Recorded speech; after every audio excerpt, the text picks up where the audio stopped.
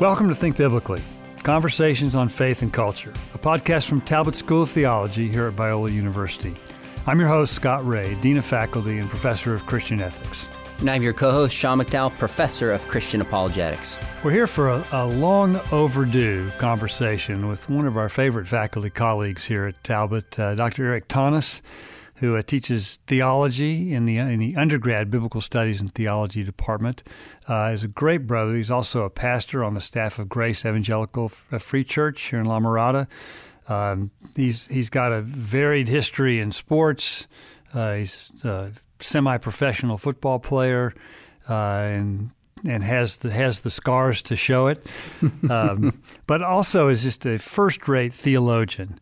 Not only in what he's teaching, but what he's writing. And one of the things he's written on is a subject that you as our listeners may not have heard much about, and that is the whole subject of godly jealousy. Now, before you conclude that that's an oxymoron, let us give Eric an opportunity to spell that out.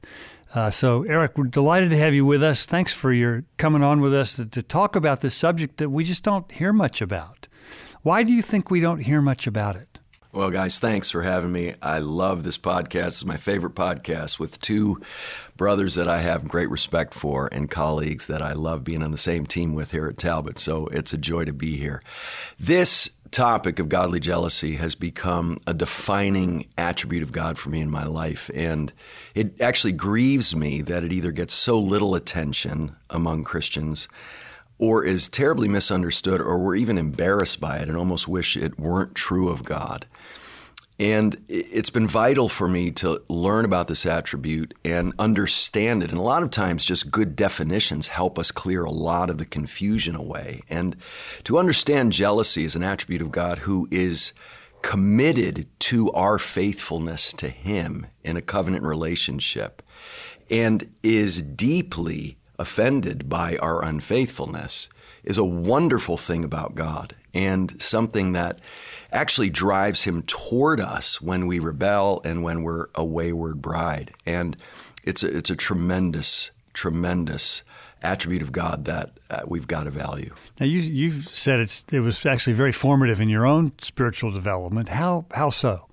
Well, I would say there's a broader issue when you study an attribute that isn't not the favored attribute a lot of people will have, or one we focus on. We tend to focus on attributes like love and mercy and grace. It seems like almost every worship song focuses on those attributes. It's pretty seldom you hear about the wrath of God or godly jealousy, or even a kind of godly hatred that opposes sin and evil. And so first of all, I think it's important to not have a selective hierarchical view of attributes that values some and appreciates some and not others. And so there can be a selective approach to the biblical portrayal of God, and then a selective approach to who God is that ends up with a deficient view or a warped view of God. And so the first thing it's been helpful is seeking a whole Bible understanding of God and not a selective one based on what the culture may find palatable these days or what I'm inclined to like about God or not. It's not a designer God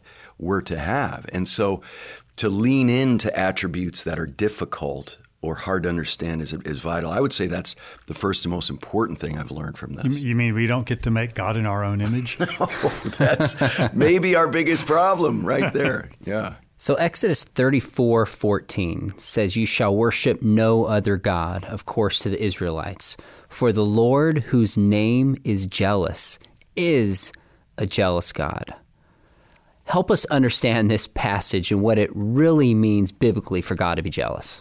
Well, here the Israelites are about to go into the Promised Land. They're going to be surrounded by pagan religions that have false gods, idolatry, pagan worship, fertility rites that are just offensive and destructive to human flourishing and to the honor of God ultimately. And so He's warning them as they go in to not have other gods besides Him, the one true God. And He does that because He loves them.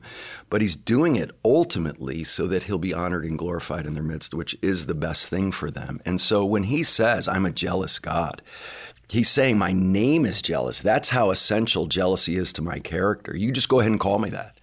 and make a name out of it for me. And so it's a vital attribute of God, which again is his adamant commitment to our faithfulness, so that he responds with jealousy in the face of unfaithfulness, like any good husband or wife would when he or she finds their spouse being unfaithful. If you really love someone, it's got to have a healthy jealousy where you're not ambivalent in the face of adultery. Eric, I've often heard the idea of the jealousy of God referred to as more a zealousness for a people whom he loves. Is that an accurate portrayal, or is that more of a euphemism? Well, the Hebrew word kana and the Greek word zelos can be translated various ways. One of them is zeal. Another is envy. I don't think there's actually an occurrence in the Bible where a good translation would be envy. But zeal is this general, deep desire to see something happen. So there's certainly zeal in jealousy. But if you just stay with zeal, then you miss this edge of this attribute of God that is focused on marriage metaphors, sexual metaphors that the Bible uses to talk about deep covenant relationship. And envy can be another translation where I think I might have misspoke. Envy is a translation that we find in the Bible of zelos or kana, but not emulation. Maybe I said it right. But in the Old and New Testaments, you get examples where zeal is the right translation. It's just a general desire to see something come about. But when unfaithfulness in a covenant relationship is present, jealousy is the right translation. It loses its edge if you go with the more general translation. So you've mentioned envy a couple times, and it seems to me envy is the desire for something you shouldn't have, but jealousy, when properly understood, is a desire for, like you said, with a spouse that one should have and would want to protect. Is that fair? And is God jealous and envious, or just jealous? Well, I think envy's always sinful. I don't think there's a godly envy because envy is the desire to gain possession of something that isn't yours. Okay. And that's very different than jealousy, which is the desire to maintain faithfulness in an exclusive relationship. And so there's a relational component of it, and there's a rightness to it when it's godly. And there can even be malicious envy where it's not even good enough for me to have what you have. I don't want you to have it. And it goes to another level of envy. And so envy's always sinful. Jealousy often is on a human level, never is with God. And it's a precious attribute of God, that his jealousy for our faithfulness, because that's what's best for us and what's best for his glory, would drive him to the redemptive work he does in our lives. So let's be really clear about this. What is the difference between godly and ungodly jealousy? So on a human level, and this is why we have such a hard time with it. I understand why we have a hard time with this, because on a human level, the majority of the time probably, jealousy is sinful. One, because it's often unwarranted. You know, you have this husband, his wife has done nothing that's unfaithful, but he'll still be jealous. And it's maddening. Or it can even be warranted, but then it's expressed in really ungodly ways, in an abusive way or a dominating way. And that certainly isn't godly. And so because we see it expressed on a human level so frequently in ungodly, sinful ways, it's hard for us to imagine that God could have a pure version of this, because on a human level, it's so often a destructive attribute. Well, and I can see in lots of cases, on a human level, jealousy emerges out of some sort of insecurity. Yes, that's not obviously not applicable to God. Right, and that's a vital starting point, Scott. Thanks for highlighting that, because we tend to project our insecurities and our frailties and sin on God. And so because jealousy for us is so often driven by feeling unaffirmed or insecure, that we would go pursue faithfulness to somehow fill up some void in us. But God's independent. He has no unmet needs. He doesn't need us or the rest of creation for anything. So we've got to really redeem this idea by banishing any thought of God doing this out of some sort of insecure, need-based motivation. So it sounds like one of the confusions people have with jealousy is we import our sinfulness and our brokenness onto the scriptures and God.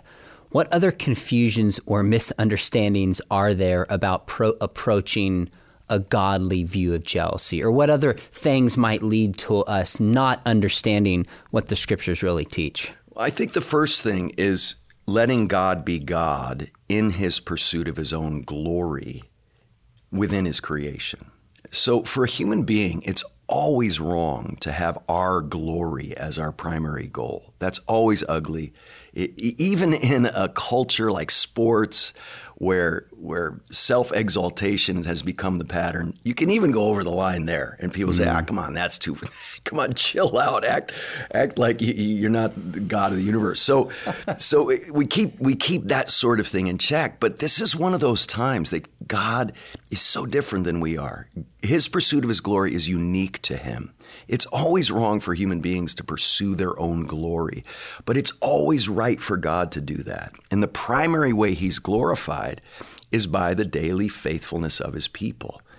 And that very practical daily working out of our faithfulness is a vital part of this.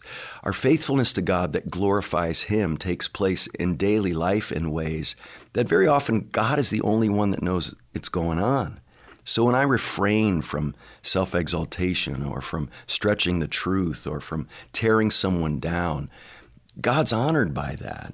And sometimes people don't even realize it happened besides you and God. And so simply obeying God in daily faithfulness is the most honoring thing to him. And so it's right for him to pursue that. Augustine said, "What am I to you, that you would command me to love you and threaten great miseries if I don't?" And so he saw God's pursuit of his faithfulness as an incredible, mysterious wonder that was wonderful because God cares that much about him. So, Eric, where else in the Scripture, what other characters, even I'm sort of curious, do you see godly jealousy expressed in the life of Jesus, in the Gospels, or other biblical characters in the Old Testament? Where else do you see it besides the character of God? God's jealousy for his own glory through our faithfulness goes from Genesis to Revelation. It's amazing what a theme it is in the Bible, how often it drives God and what he's doing in very obvious ways. And then we consider, well, godly people actually experience this as well, on behalf of God, seeking his glory in their own lives and the lives of God's people, but then in general in life. And so there are lots of examples I could give, but there are a few in particular that really highlight this attribute of these individuals. And as you go through the Bible, the first would be in Phineas in Numbers 25, where there's a plague going on among the Israelites because they've done the very thing God said not to when they got into the Promised Land. And they've intermarried with people from pagan religions, and they've entered into the worship of their gods. And God's brought judgment on them. And in the midst of this, a man comes into the site of the tent of meeting with a Midianite woman, and apparently begins to have sexual intercourse that's visible to people. And no one does anything about it except this man, Phineas. And he takes a spear and puts them both to death. It stops the plague. And then God interprets this action of Phineas as something that atoned for the sins of the people. And he says, because Phineas was jealous with my jealousy for my honor, he's atoned for the sins of the people. And then he becomes a Christ type. He gets a perpetual priesthood and does this atoning work. And it's amazing. His actions aren't highlighted, but his heart is. His attitude of a jealousy for God's honor in the midst of gross unfaithfulness is something God highlights is worthy of great honor. And so you get Phineas, you get David running to Goliath. And we need to realize he does that out of godly jealousy. What does he say as he goes? Who is this uncircumcised Philistine talking about the armies of the living God this way? And this punk kid takes on this giant and throws caution to the wind because he just can't handle God being dishonored this way. And you get to Elijah after he takes on the prophets of Baal, and old Jezebel's after him still, and he's pouting, and God says, "What's wrong, Elijah?" And he says, "Oh, I alone am left with a jealous heart for your honor." And God says, no, you're not. I've preserved 7,000 who haven't kissed the mouth of Baal in Jerusalem. And so the Old Testament has these vivid examples. And then you get to the New Testament. Okay, hang on. Now, let me jump in here fast. Before we talk about Jesus and some of these New Testament examples, you talk about this in your writing. I want to make sure we don't miss it. That when they saw dishonor, this is a spear and a sling that kills people. You're clearly not, even though the honor and the attribute transcends the Old Testament, make that connection. You know where I'm going with this. Yeah, I do. So, and this is an example of how a study like this actually forces you to think about broader issues that are applicable to all sorts of issues. One is the interpretive issue I was mentioning previously, that we can't be selective in what we focus on in the Bible. I'm writing a book right now called 20 Things Christians Should Probably Stop Saying. and one of them is, and people are going to be so mad at me for this, I think we should stop saying this is my favorite verse or this is my favorite book. Now, I think what we mean by that is God has powerfully used this in my life, which is great. That's how God works.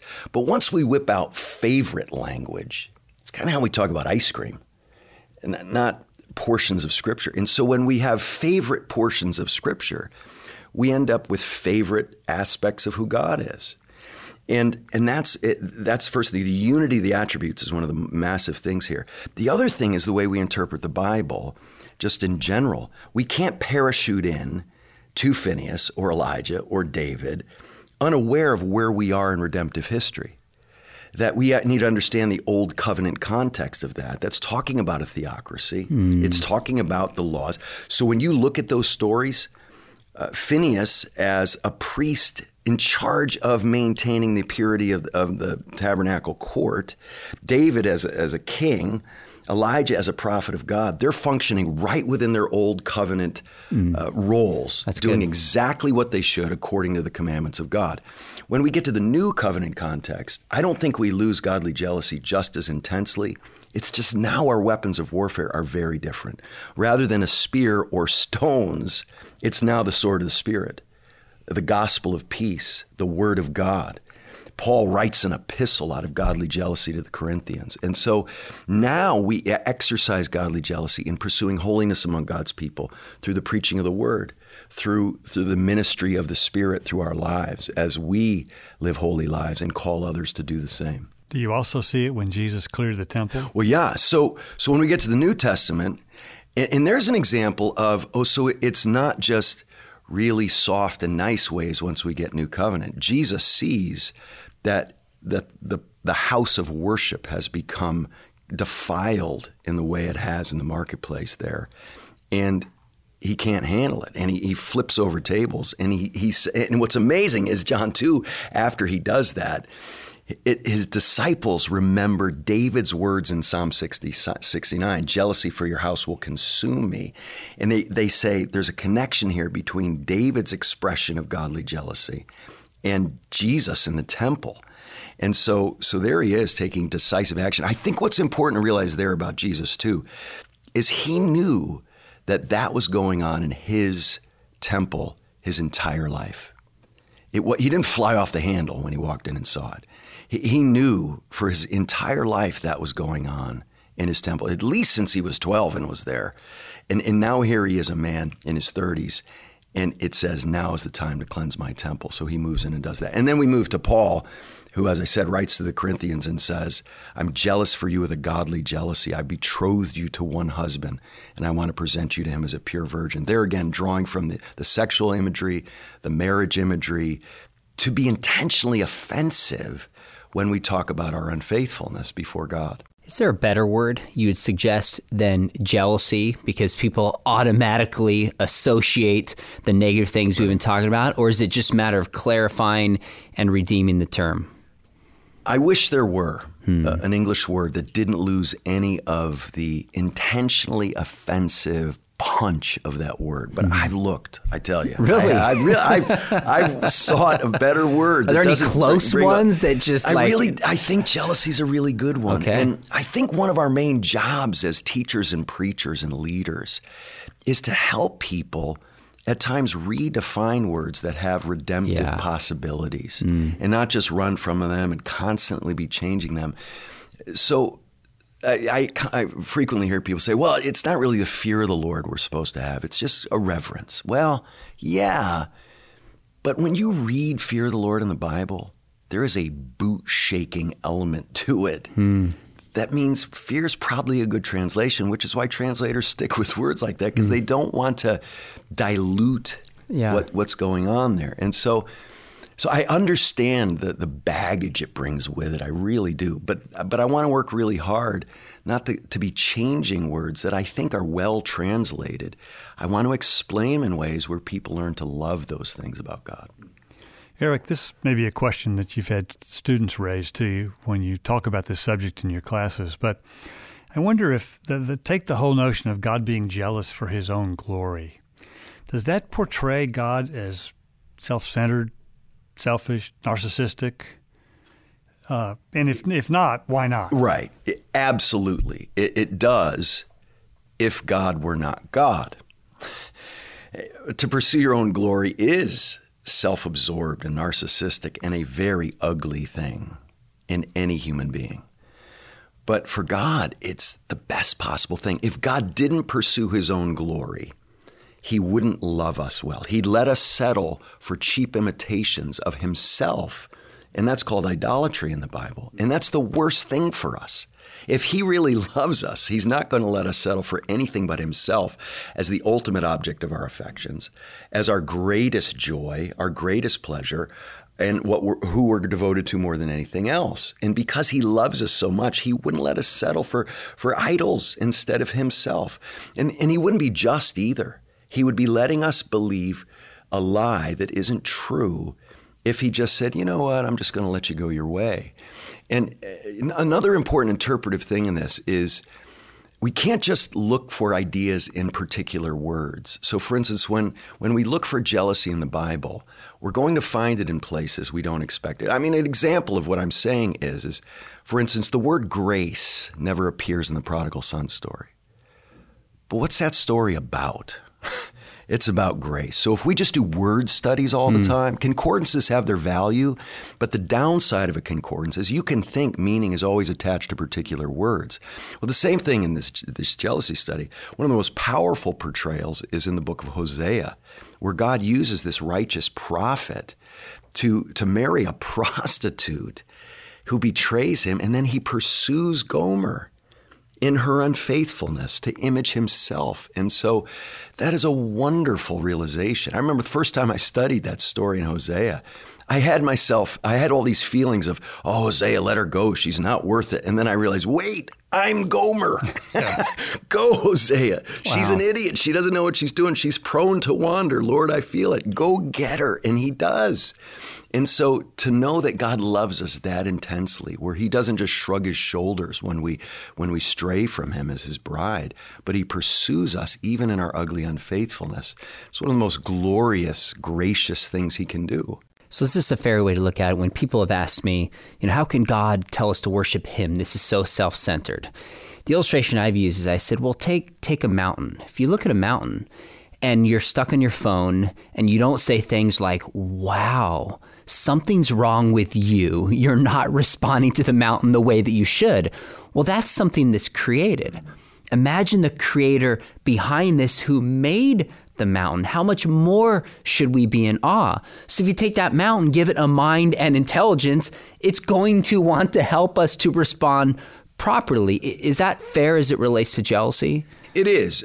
I think it's really vital to view it that way. And again, getting back to Scott's point, that God is not insecure in this. He was completely self-sufficient and secure for all of eternity past before we ever showed up. It's not like he's saying, oh, come on, give me the credit I deserve in some sort of insecure way. But he creates us as image bearers, and he creates us for relationship with him. And he knows that we will never be satisfied and never filled with joy and delight as he created us to be until we find our greatest joy and delight in him. And so pursuing our worship of him isn't some just self-absorbed thing. It's a loving thing. It's a profoundly good thing for him to never let us settle for what's best. And so there is a God focus of God, a God priority. But that's a good thing that we are part of glorifying him. And the greatest privilege we have is to glorify him. The struggle we all have with this indicates the state of our frail, fallen hearts. That we say, God, you're the greatest. God, you're glorious. But we'd sort of prefer if he said, oh, shucks, you're embarrassing me. Come on, you're taking it as this a bit too far. God, right? Come on, God, have some humility. Yeah, exactly, right? We think you deserve the glory, and he should sort of kick the ground and say, oh, you're embarrassing me. Right? But the fact is he does the opposite. He says more and louder, and spend your lives seeing more people worship me, and reach even risk your lives to see more people come to worship me, because that's what he created us for. And that is glorifying to him, and that's what's best for us. I remember hearing Oprah Winfrey say years ago that the thing that drove her away from biblical Christianity was the jealousy of God. She said she was sitting in her early 20s she said, and I was Baptist. I was sitting in this Baptist church, and this Baptist preacher said, the Lord thy God is a jealous God. And Oprah said, and I thought, why? Why would God be jealous of anything I could do? And I said, that can't be right anymore. And she drifted from her biblical moorings in her Christian faith at that point. And I would love to be able to sit with Oprah and say, Oprah, the huge word is of. God is not jealous of you. He's jealous for you, though. And that's a world of difference. He's not wanting your billions. He's not wanting your fame. He's the creator. He made you, Oprah, and he made you for himself. And so he is jealous for you. And that's the best news in the world. I would give all my money to have lunch with Oprah and be able to tell her that. You know, Eric, what's interesting about that is I've heard my dad contrast when he was an unbeliever. It was understanding God's jealousy and God's love to evidence God's attention, but properly understanding it is what drew him to the faith, the opposite experience of Oprah. Wow. You know, Eric, a good many of our listeners are leaders, pastors, elders in their churches, leaders in their communities.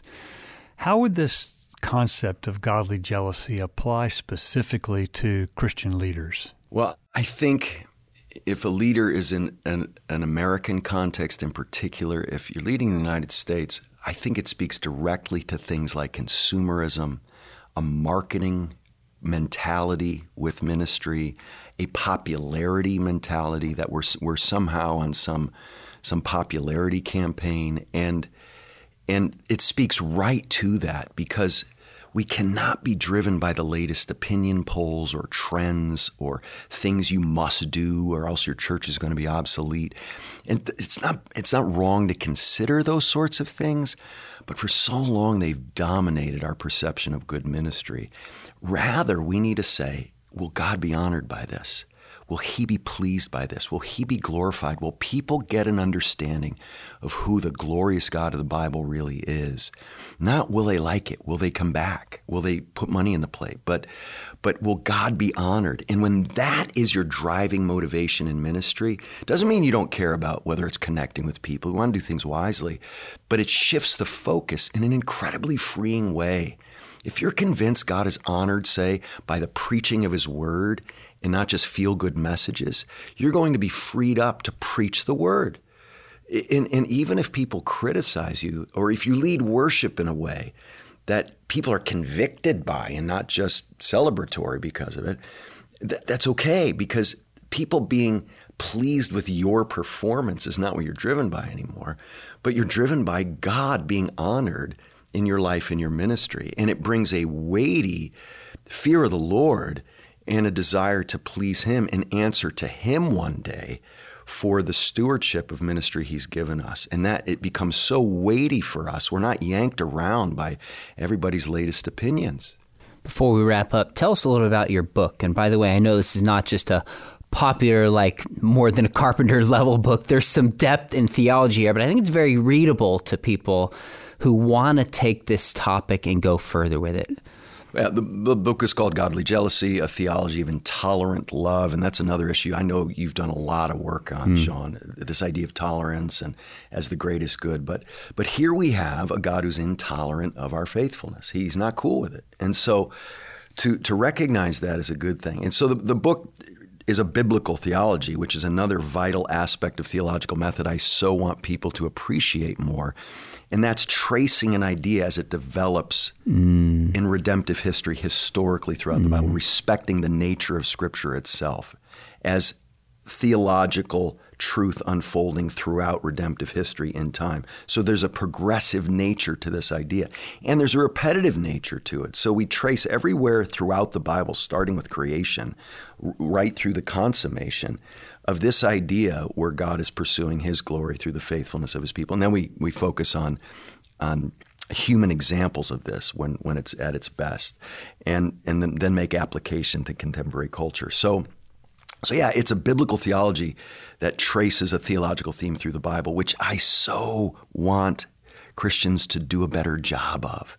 And again, not just proof texting or parachuting into portions of the Bible unaware of your surroundings, but realizing where we are in the progressive theological teaching we have throughout the Bible. So reading this book is super helpful to go more deep on the concept of godly jealousy.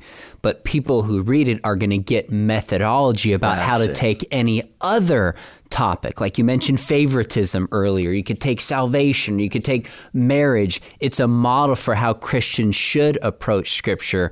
So double value. Check it out. Godly Jealousy by our guest today, Eric Thomas. Hey, next time, try to be a little bit more passionate about the subject, would you? Let's see what I can do. I'll have more coffee next time. Hey, this has been great, Eric. Thanks so much for being with us. I want to commend to our listeners again your book, Godly Jealousy. Great stuff. And thank you especially for what I think you've become well known around here for is your sense of clarity and your theologically well-groundedness. So very appreciative of that. Appreciate your good work on this, your leadership in the church, and especially your ministry to our students. I'm very grateful, guys. Thank you. This has been an episode of the podcast Think Biblically, Conversations on Faith and Culture. The Think Biblically podcast is brought to you by Talbot School of Theology here at Biola University, offering programs in Southern California and online, including our Master's in Christian Apologetics, now offered fully online. Visit biola.edu/Talbot in order to learn more. If you enjoyed today's conversation with our colleague and good friend, Dr. Eric Thomas, give us a rating on your podcast app and share it with a friend. Thanks so much for listening, and remember, think biblically about everything.